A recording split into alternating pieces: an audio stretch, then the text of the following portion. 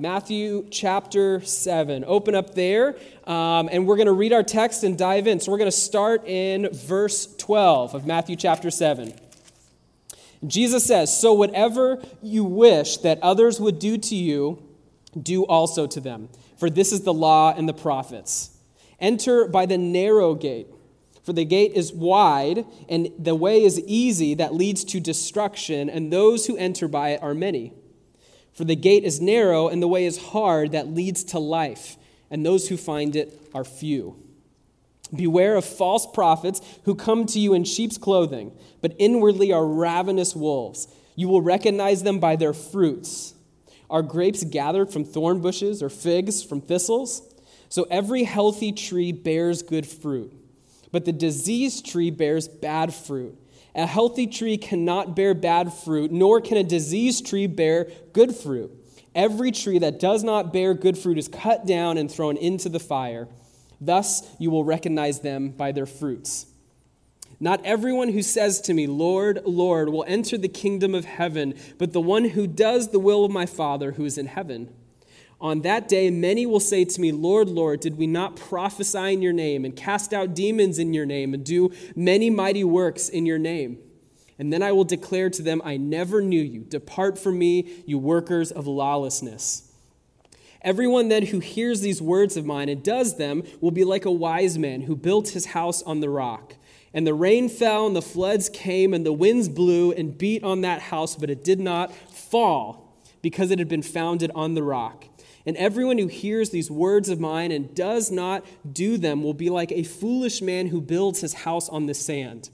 And the rain fell, and the floods came, and the winds blew and beat against the house, and it fell, and great was the fall of it." And when Jesus finished saying these things, the crowds were astonished at his teaching, for he was teaching them as one who had authority and not as their scribes. Okay, so that is a beefy section as Jesus is closing the Sermon on the Mount. And so we're going to look at the first 2/3 of that section. So think of tonight as part one of like a 2-part season finale. That's what's happening here. Jesus pulls out all his biggest stops. And so that kind of the way he's landing takes a little bit of time. And so we're going to cover the first 2/3 or so. And then next week we're going to pick up in part 2. And so as we let this text soak and marinate in us, would you join me in praying? Father, thank you for this text. Thank you for the Sermon on the Mount, which we've been in for months and months, unpacking what you have to say about life in this world and life in your kingdom. Would you speak to us and teach us today as we are investigating what life in your kingdom looks like? And Father, would you help me teach and preach in a way that is honorable and faithful to you and to the text? And God, would we be wholly changed and transformed no matter what our journey is with you? Would you lead us to change, Holy Spirit-fueled change? And Father, ultimately, would we just make much of you this evening? Amen. Amen. So we are in the Gospel of Matthew, if you are newish to what's happening here. And Matthew wants us to understand that Jesus is the continuation and fulfillment of all this history that God has with his people, the Israelites. So that's kind of a lot of why he's writing. He is writing an apologetic or a gospel or a message to largely Jewish people to help them understand that Jesus is the one they've been waiting for. Now, a lot of us are probably not Jewish in this room, but the message still applies because a lot of their questions about Jesus and this Savior who is supposedly fulfilling all these prophetic promises, is he the one? Is he the one we've been waiting for? Is he the king we've been waiting for? Is he the prophesied fulfillment of everything we've been waiting for and expecting? And Matthew writes this gospel to say, yes, he is that king. He's who you've been waiting for. And because he's the person you've been waiting for, he has the authority to teach you about God and life in the kingdom. And so we find ourselves today at the end of the Sermon on the Mount. One of his most famous teachings. It's his largest block and his first block in the book of Matthew. And in the book of Matthew, a lot of his other teachings find their root in the Sermon on the Mount. So it's vital to understand what he's getting at here. And the Sermon on the Mount is two things we've been saying these last few months over and over again. The first, it's a manifesto of life in the kingdom. So it's a mission statement. It's a flag planted in the ground, a line drawn in the sand. However you want to visualize that, he's saying this is what kingdom life looks like. This is what it looks like to follow after me and model your life after me. So it's kind of this mission statement or manifesto for those who would call themselves disciples. But it's also a standing invitation to anyone and everyone that would hear to be a part of this kingdom life. So you remember at the end of Matthew chapter 4, Matthew tells us that there are two groups of people following Jesus around at this point. Who are those two groups of people? Who's one of them? Disciples. Okay. Who's the second group of people? Not necessarily. That was a good answer, but the wrong answer. Matthew doesn't really call out Pharisees necessarily. There are times at points where we think maybe there are some religious elites amongst the people, but the second group he describes as following Jesus are the crowds. That's all. That's all we get. We get the disciples and the crowds. And so we have this sense that there are those who are fully bought into Jesus and all he's teaching and all he's saying and him healing, casting out demons as his fame is spreading throughout the area. And then there are those who are kind of following after him and kind of interested in this person or this rabbi Jesus. And maybe they've been healed. Maybe they've heard a sermon when he's came through town or whatever. And so there's this kind of wondering of who is this person. And so there's the disciples and the crowds. And to the disciples, it's a manifesto of kingdom life. And to the crowds, it's an invitation in. Say, come find life in me. Let me show you what life is truly. And Jesus says the way into this kingdom is the realization that you have nothing to bring.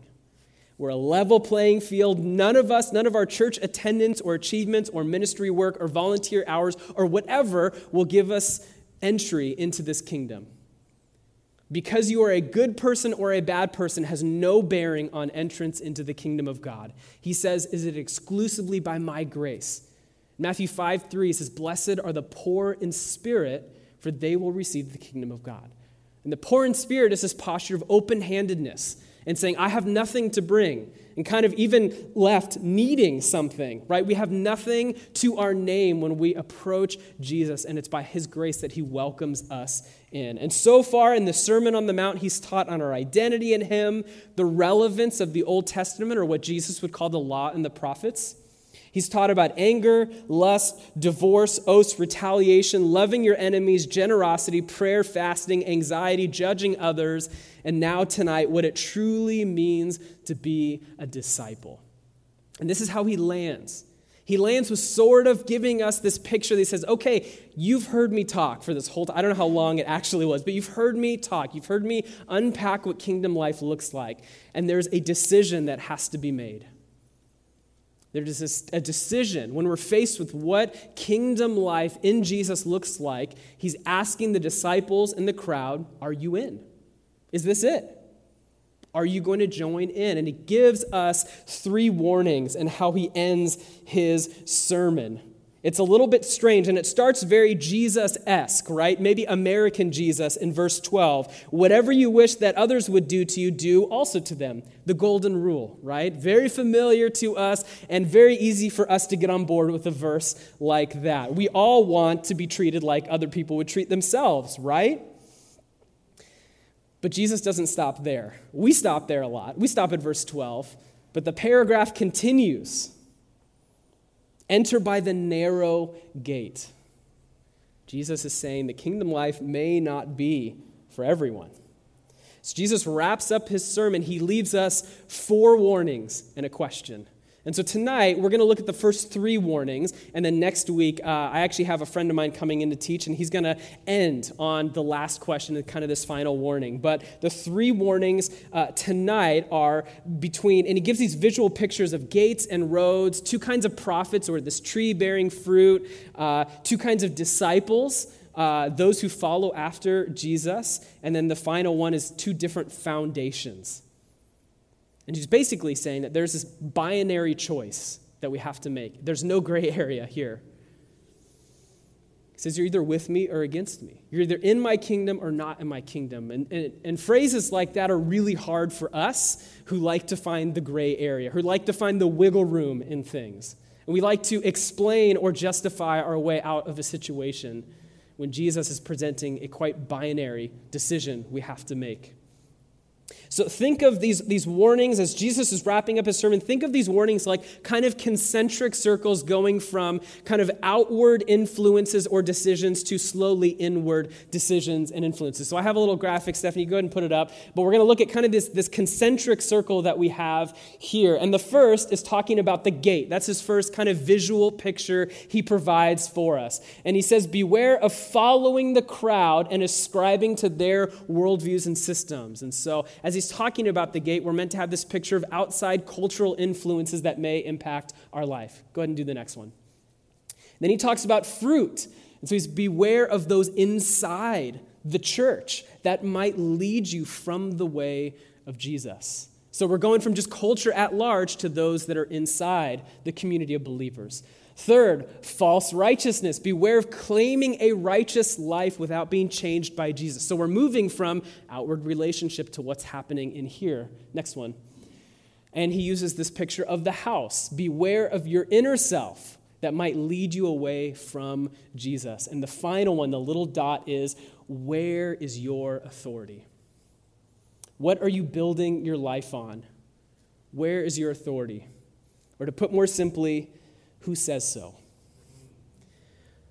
So far, Matthew is giving us an account, a gospel, an apologetic for why Jesus has the authority to say the things he's saying. That's why the first 3 chapters, maybe a little bit puzzling for us, but the first 3 chapters are a genealogy and all these really specific answers to prophetic promises God had made with Israel throughout the past. That's why we have such a detailed account of his early life kind of birth narrative, kind of checking those prophetic promises off one by one to see he really is the one that was foretold. He really is this King, Messiah, Savior who we've been all waiting for. And because he is that person, he has the authority to say these audacious things.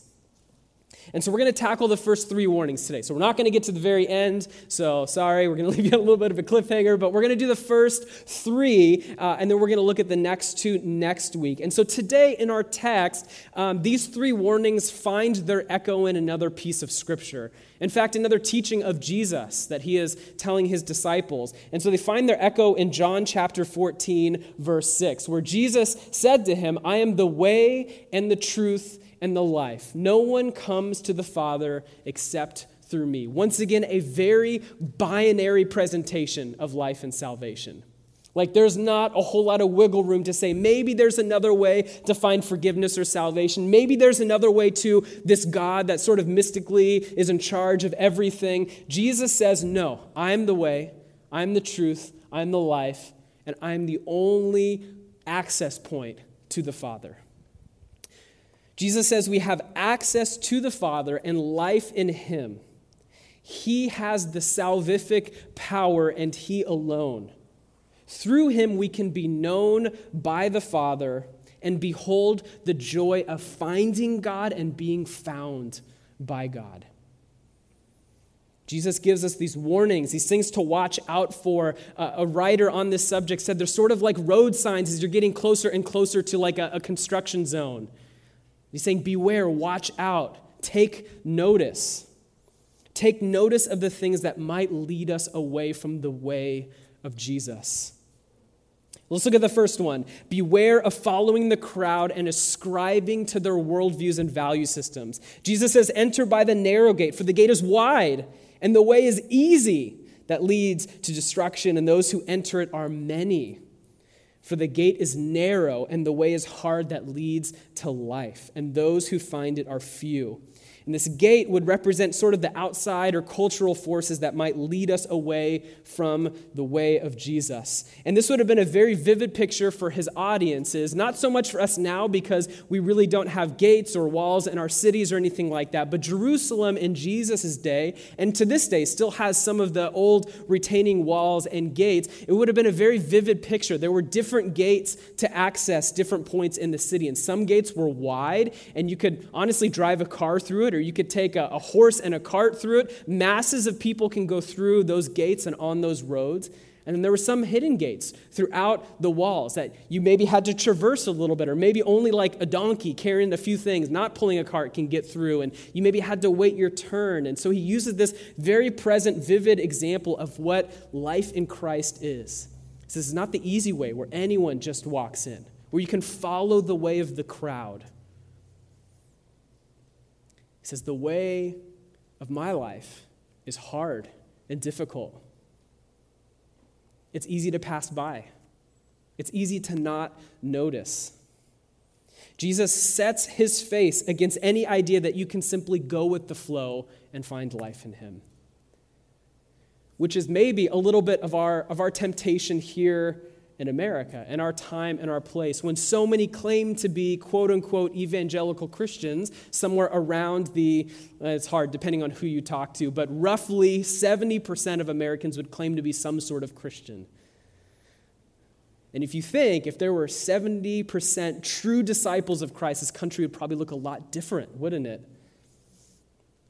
So we cannot buy into this idea that if we just go with the flow, we will somehow find our way by accident into the way of Jesus. You really have to want to get in this gate, Jesus is telling us. You have to seek it out. You have to find it. If you just drift, allowing the current to take you where it will, you'll miss it. But this gate leads to life. And all the other sorts lead to destruction. The gate to the kingdom of heaven, Jesus says, is not wide, it's narrow. The tide of culture and humanity will go right by that gate. Jesus says that the normal, more common path is going to be the one that blows right by the gate that leads to life. Why? Because the gate is narrow. The way is hard, and those who find it are few. Michael Wilkins, a New Testament commentator, says this, George, I only have one, I promise, today. I only have one. It's just so good. Gave me such a hard time about all my quotes last week. I received it, and there's only one. Michael Wilkins, he's a New Testament commentator. He says, you see, the narrow gate and road is much more restrictive. So not only is it hard and narrow, it's restrictive because it is limited to Jesus and his manner of discipleship. His is the minority way, insofar as few will dare abandon popular opinion of people and the religious establishment. This is a problem for us because Jesus' invitation to the kingdom is not usually the popular way of going about things, both inside and outside the church. We can't always discover God's will by appealing to the majority. In fact, Jesus' way is usually found away from the crowds and the majority. Because our ways are not always God's ways, Isaiah tells us. Jesus has just gotten done sharing some very intense realities of the kingdom of God, and he's talked about the importance of being poor in spirit, pursuing a new kind of law that goes way beyond the old covenant, and trusting God to provide, and all these really hard truths we have to wrestle with. And he gets to this point saying, are you going to choose this way of life, or are you going to go with the flow of everybody else? The things he's saying are not palatable for everyone. And one of the interesting things about the ministry of Jesus is where we think a successful preacher or pastor might be growing and adding more people, we find in the ministry of Jesus, people actually are being subtracted.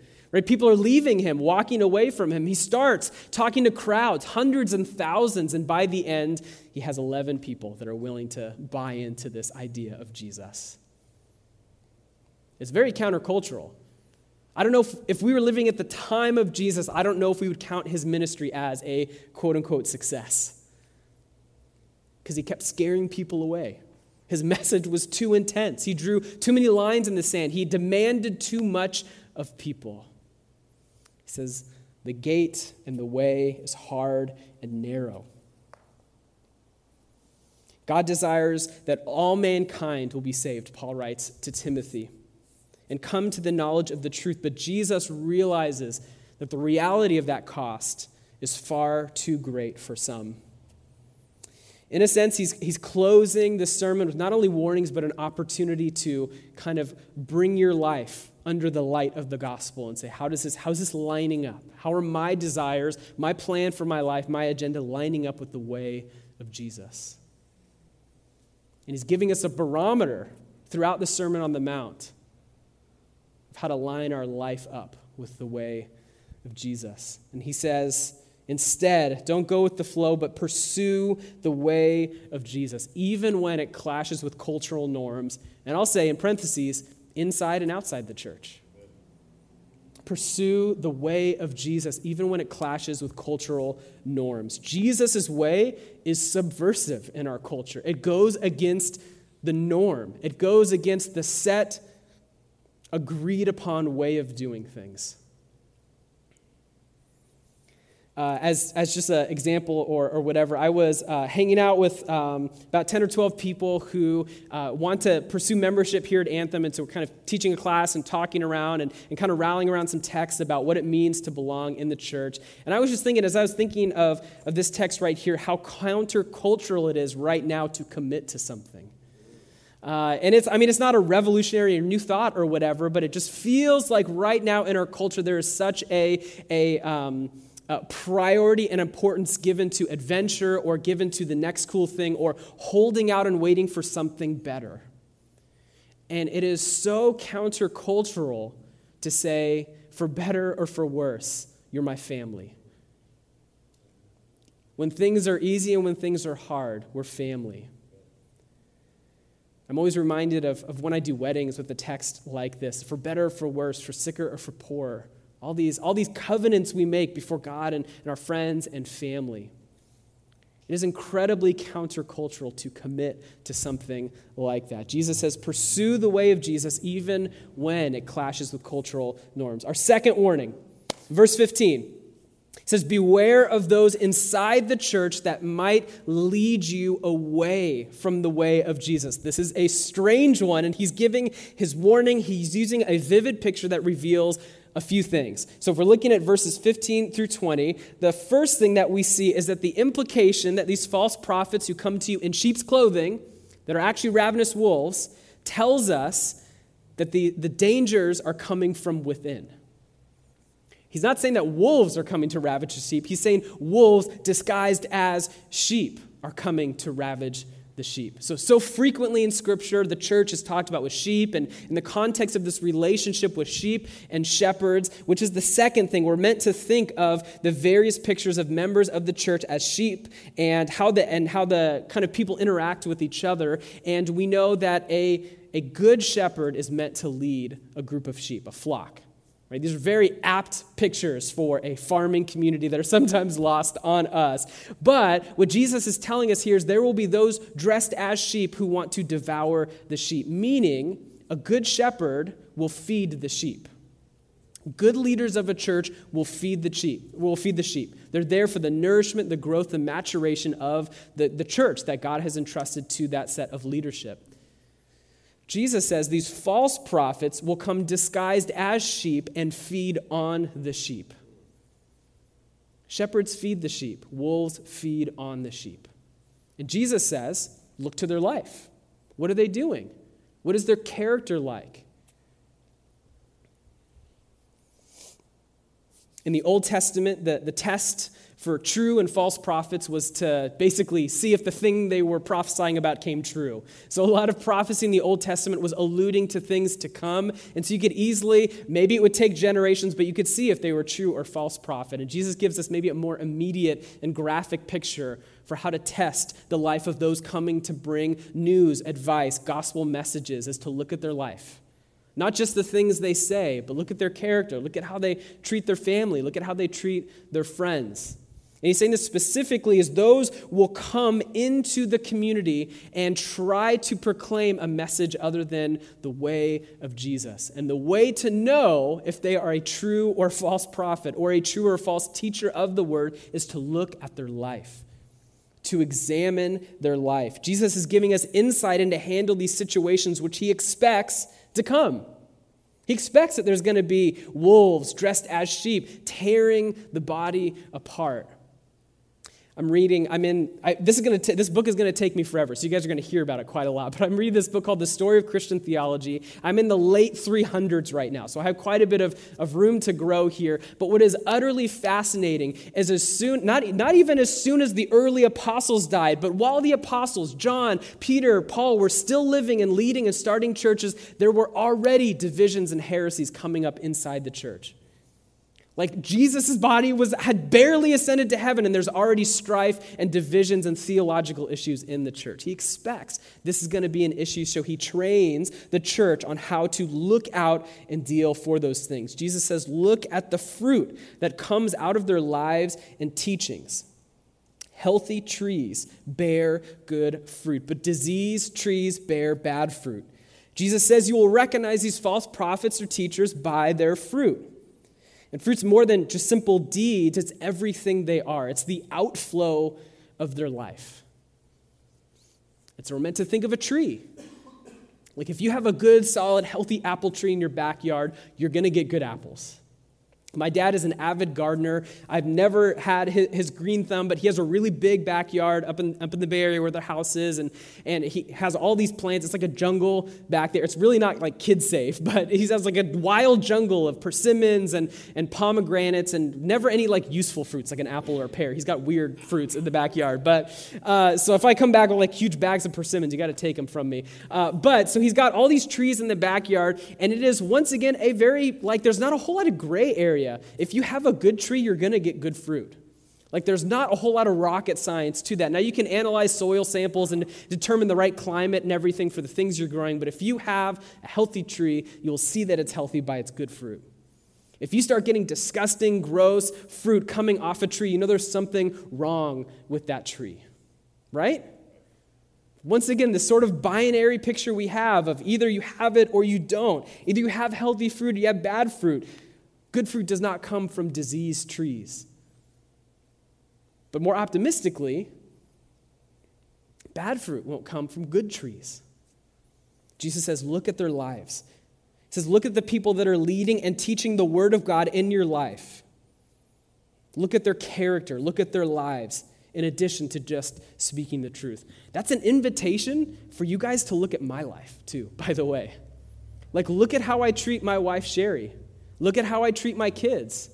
Look at how I spend my time, the things I'm doing. It is an invitation for you to look at my life. And if the things I say up here do not line up with my life out there, I am a false prophet and a bad tree.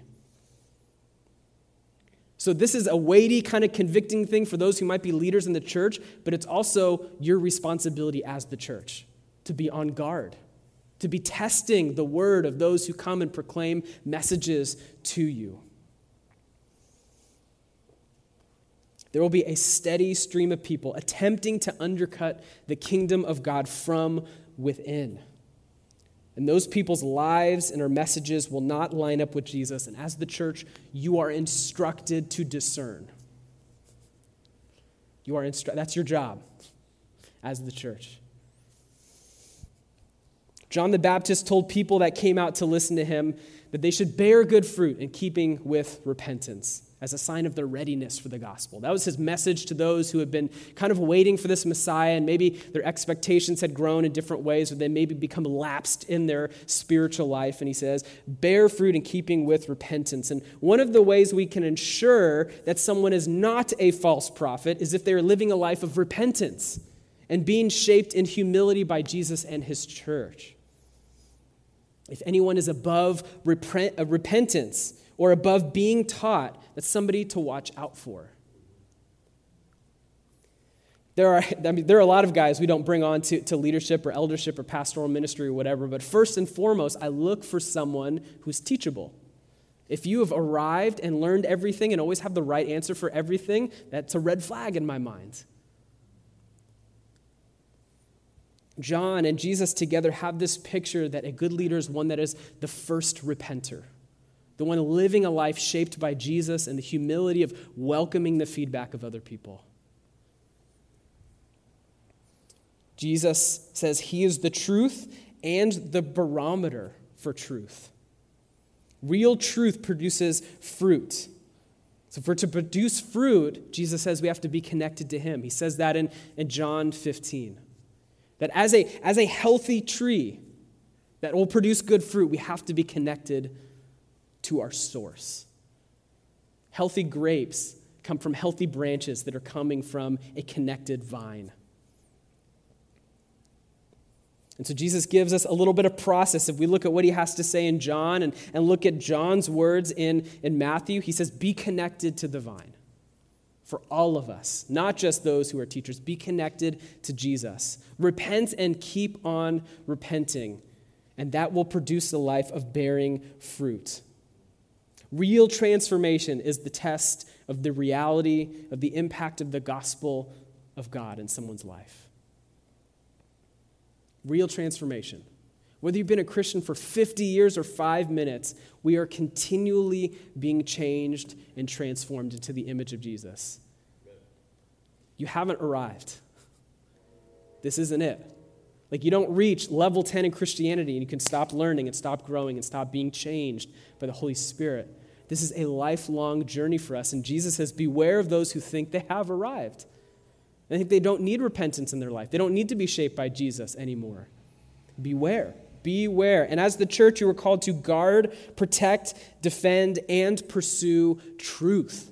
That is your job as the church, to pursue truth. So churches, gatherings like this are usually a mixed bag of people, right? So there are people who are passionately pursuing the way of Jesus in this room, and there are probably people who are apathetic to the way of Jesus in this room. There's probably people who have never really experienced life with Christ in this room. That's not uncommon. It's probably every church gathering. There are people you are sitting next to who may be way vibrant in their pursuant life of Christ, or may be totally apathetic and stale and stand still. And that's common. That's in every church. And so here, as we are to guard, protect, defend, and pursue truth, there's two things we should not do. And the first is for those of you who probably know a lot of Bible, don't go heresy hunting. And so what I mean by that is there has to be a little bit of grace in this relationship, because as someone like me who just talks a lot, is probably like 90% of the things I'm saying are accurate and true. And maybe that's like a really optimistic guess, but there's bound to be a certain percentage of things I say that may be wrong just because of the volume of things coming out of my mouth on a regular basis. And so if you're a talk first, think later kind of person like I am, that's probably true of you too. So don't go heresy hunting, but seek to defend and pursue truth. But the flip side of that is don't swallow everything whole. And so don't sit there in the row and listen to a teacher and kind of critique every little thing he said. Oh, well, he said this and not this. He really should unpack that later. And there's helpful teaching feedback for sure. But I mean, like, there's a point in which that becomes our aim. But at the same time, if you're sitting in that row, don't wholly swallow everything I say. If what I'm saying does not line up with what's in the text, you should be on guard for that. You should be defending that. You should be pursuing that. That means, as a church, we need to have some level of biblical literacy to know if what I'm saying are total and utter lies. Don't swallow everything whole. Pursue truth. Be on guard. Defend. Pursue truth. There's this posture that Jesus references. Peter talks about it too, this posture of readiness. I think that comes into such direct contrast with our lackadaisical posture that we approach our spiritual life with. We're to be ready. Ready with a word of encouragement or thanksgiving or worship. Ready to hold each other accountable to living the way Jesus calls us to live. Ready to watch out for the second coming of Jesus. We're to live our lives in a ready posture, not wasting a minute. And often we take a back seat and we say, maybe tomorrow, maybe next week, whatever. I just can't be bothered with that. My job is too busy. My family is too busy. I can't be bothered with engaging in prayer or engaging in reading Scripture to know if the people who are teaching are even teaching the gospel of Jesus. We're to have a ready posture. Okay, warning three. Beware of claiming a righteous life without being changed by Jesus. This one is the one that might hit home for a lot of us. Jesus says, not everyone who looks the part will be in his kingdom. And so Matthew was writing to a specific group of people, but I think this is one of those times that specific group of people comes into direct alignment with our life. So he was writing to a group of Jews largely. Matthew's gospel, he's writing to Jews, and Jews they were waiting for this king for hundreds of years. God had made all these promises with them. They'd waited. Sometimes God would speak, sometimes he would send a prophet, sometimes they would just have these years of silence. And what had happened was over time, rather than valuing being found in God and being his people because there was an active, vibrant relationship, they rested on the fact that they were simply Jews. And because of that, they were God's people. They didn't have to do anything. They didn't have to pursue anything. They didn't have to actively seek or engage God. They simply sat back and say, I'm a son of Abraham. I'll be let in. I'm one of God's chosen people. I'll be let in. So if that was the current climate in Jesus' day, the climate I think we have to wrestle with just a little bit is resting on a Christian heritage, or resting on the fact that we are a Christian nation. Heavy quotes on that one for those listening on the podcast, right? That maybe our parents had some sort of life of faith, and so we're automatically brought in. Or we're not like the heathens or pagans we see around the world, so we're probably going to be let in. Or I do a lot of good things. Jesus will let me in.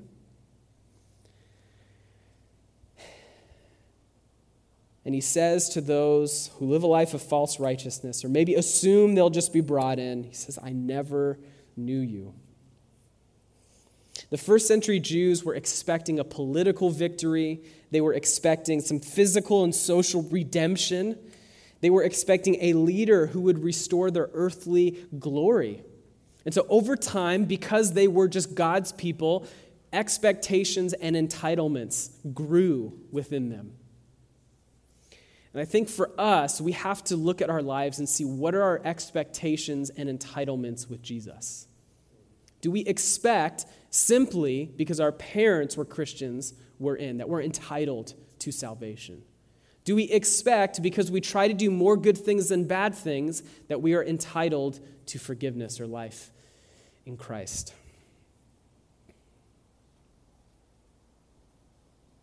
What are the things we expect or feel entitled to from God? Do we expect and feel entitled to his blessing, a.k.a. making lots of money, having a happy, healthy family? Do we expect that because we show up at church every few weeks, like he's going to give us some favor? Jesus says no.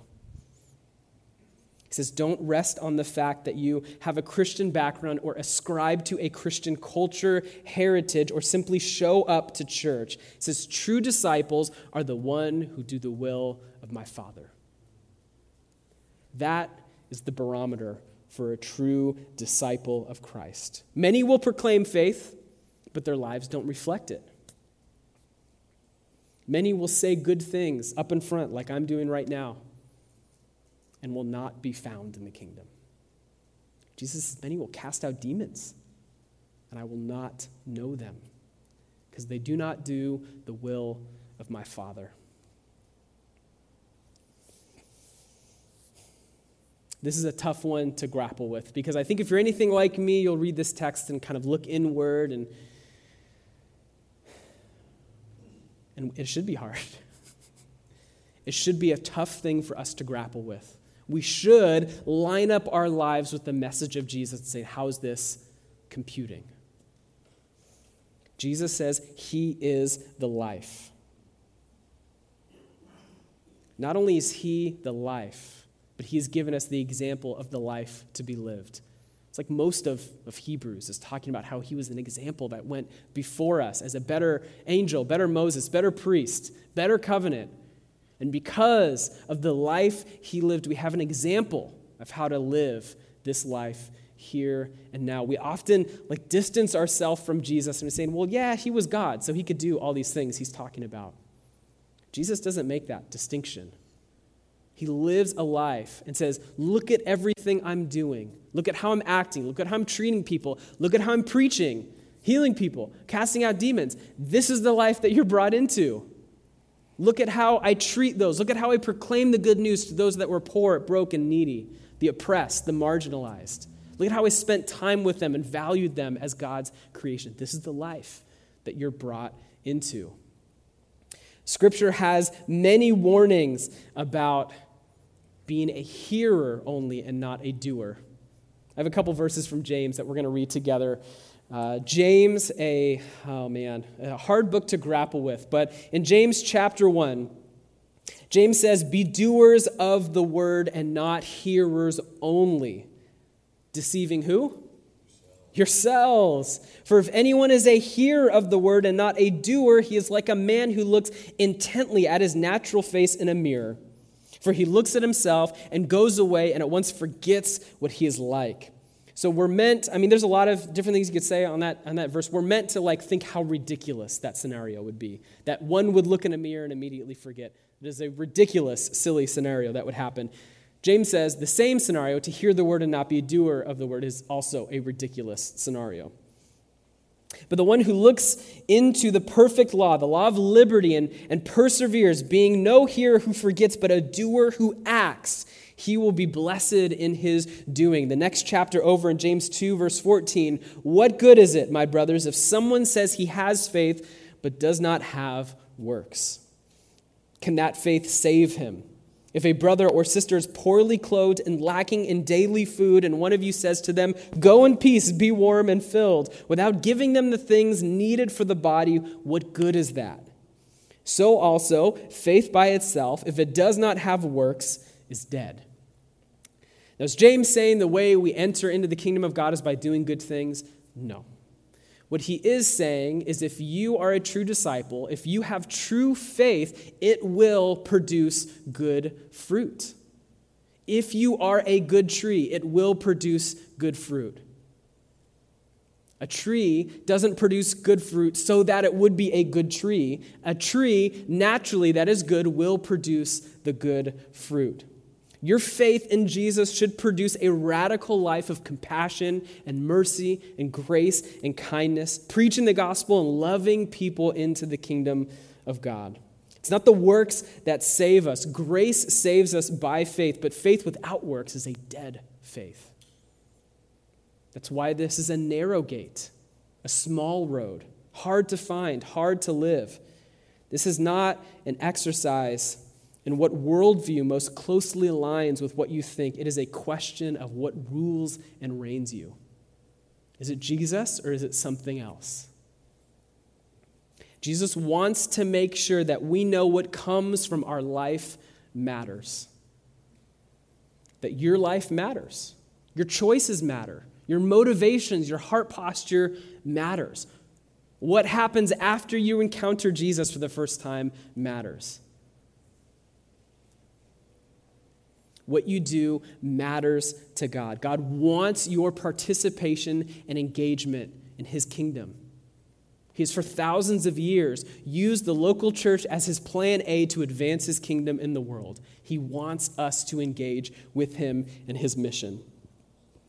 Jesus is the life not only for empowerment and commissioning, but as an example to follow after. We say, what is the life? What does a life of good faith and good works look like? We can look to the life of Jesus. I referenced the prophet Jeremiah last week, and I want to go to him again in Jeremiah chapter 24. But there's this beautiful and frightening tension we have in Scripture of being found by God versus being forgotten by God. That sounds weird. Let's go to Jeremiah 21, and we're going to compare that with what we're reading in Matthew. So we used this when we were preaching about prayer last week, so go back and listen to it if you missed it. But in Jeremiah 29:11, we'll read the verse that everyone memorized as a kid first, then we'll get to the other verses. So Jeremiah 29:11, for I know the plans I have for you, declares the Lord, plans for welfare, not for evil, to give you a future and a hope. Okay, we don't stop there, though. We keep reading the rest of God's promise to us. Then you will call upon me and come and pray to me, and I will hear you. Man, what a beautiful promise about seeking the Lord. He hears us. Verse 13, you will seek me and find me, and when you seek me with all your heart. Verse 14, I will be found by you, declares the Lord. When we fake it or pretend or put on a show, Jesus is telling us that you're missing it. It's not the point. Stop wasting all the effort. For real. There is such beauty and joy in being found by God and finding God. And Jesus says to those who would claim righteousness but have not been changed by me, he says, I'm going to read it. I didn't even want to give my paraphrased version of it. And I will declare to them, I never knew you.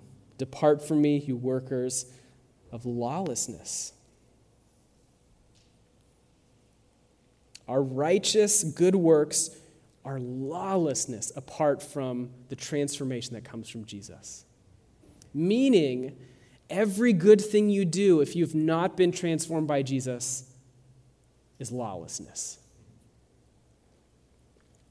So we're led to kind of a simple conclusion here today, because the truth of the gospel is we've been found by God. Right? Romans 5:8, even while we were still in rebellion and sinning against him, he overcomes that and he finds us and he comes after us. He's been seeking after us, he found us, and out of worshipful response and obedience, not begrudging obligation, we seek after him. So we talked about this a little bit last week, that because God finds us, we don't sit back and say, cool, you do everything, God, but he welcomes us into a relationship where we too pursue after him. And he promises he will be found by us. So some wrongly feel they have been forgotten by God. Also, some wrongly feel they have been found by God.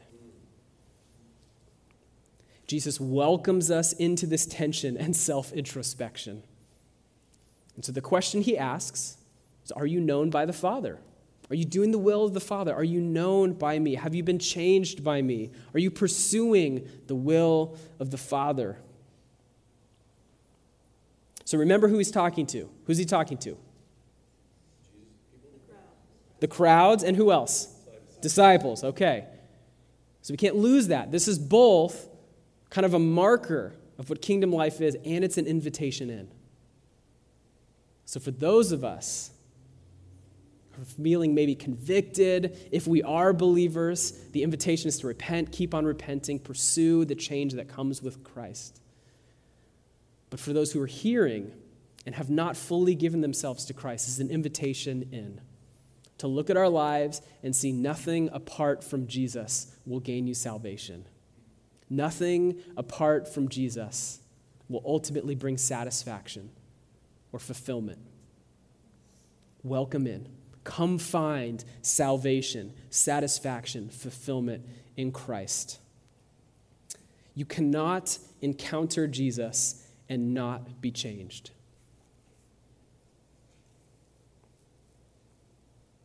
You can't encounter Jesus and not be changed. The invitation from Scriptures to be with Jesus, to be like Jesus, to do the things he did. The invitation is to saturate yourself and delight yourself in him and be transformed. The invitation is to encounter Jesus and be changed. And this is not a one-time only thing, but it is a continual process for those of us who would call ourselves disciples of Jesus to continue seeking after him, coming to the well, encountering Jesus, and continually being changed by him to look more and more and more like him. More like him today than we were yesterday, more like him tomorrow than we were today. Sometimes those are big, momentous occasions where we're freed from addiction or freed from bondage or freeing ourselves from sin and putting our trust in Jesus. And sometimes it's one foot in front of the other, faithfully walking in the way of Jesus. The invitation is to come and encounter Jesus, to not be fooled by external acts of righteousness, or not be fooled by fancy orators who might not have their lives be changed by Jesus. to not be fooled by the way of the crowd and going with the flow, but to look for the narrow gate. The invitation is to encounter Jesus and be changed.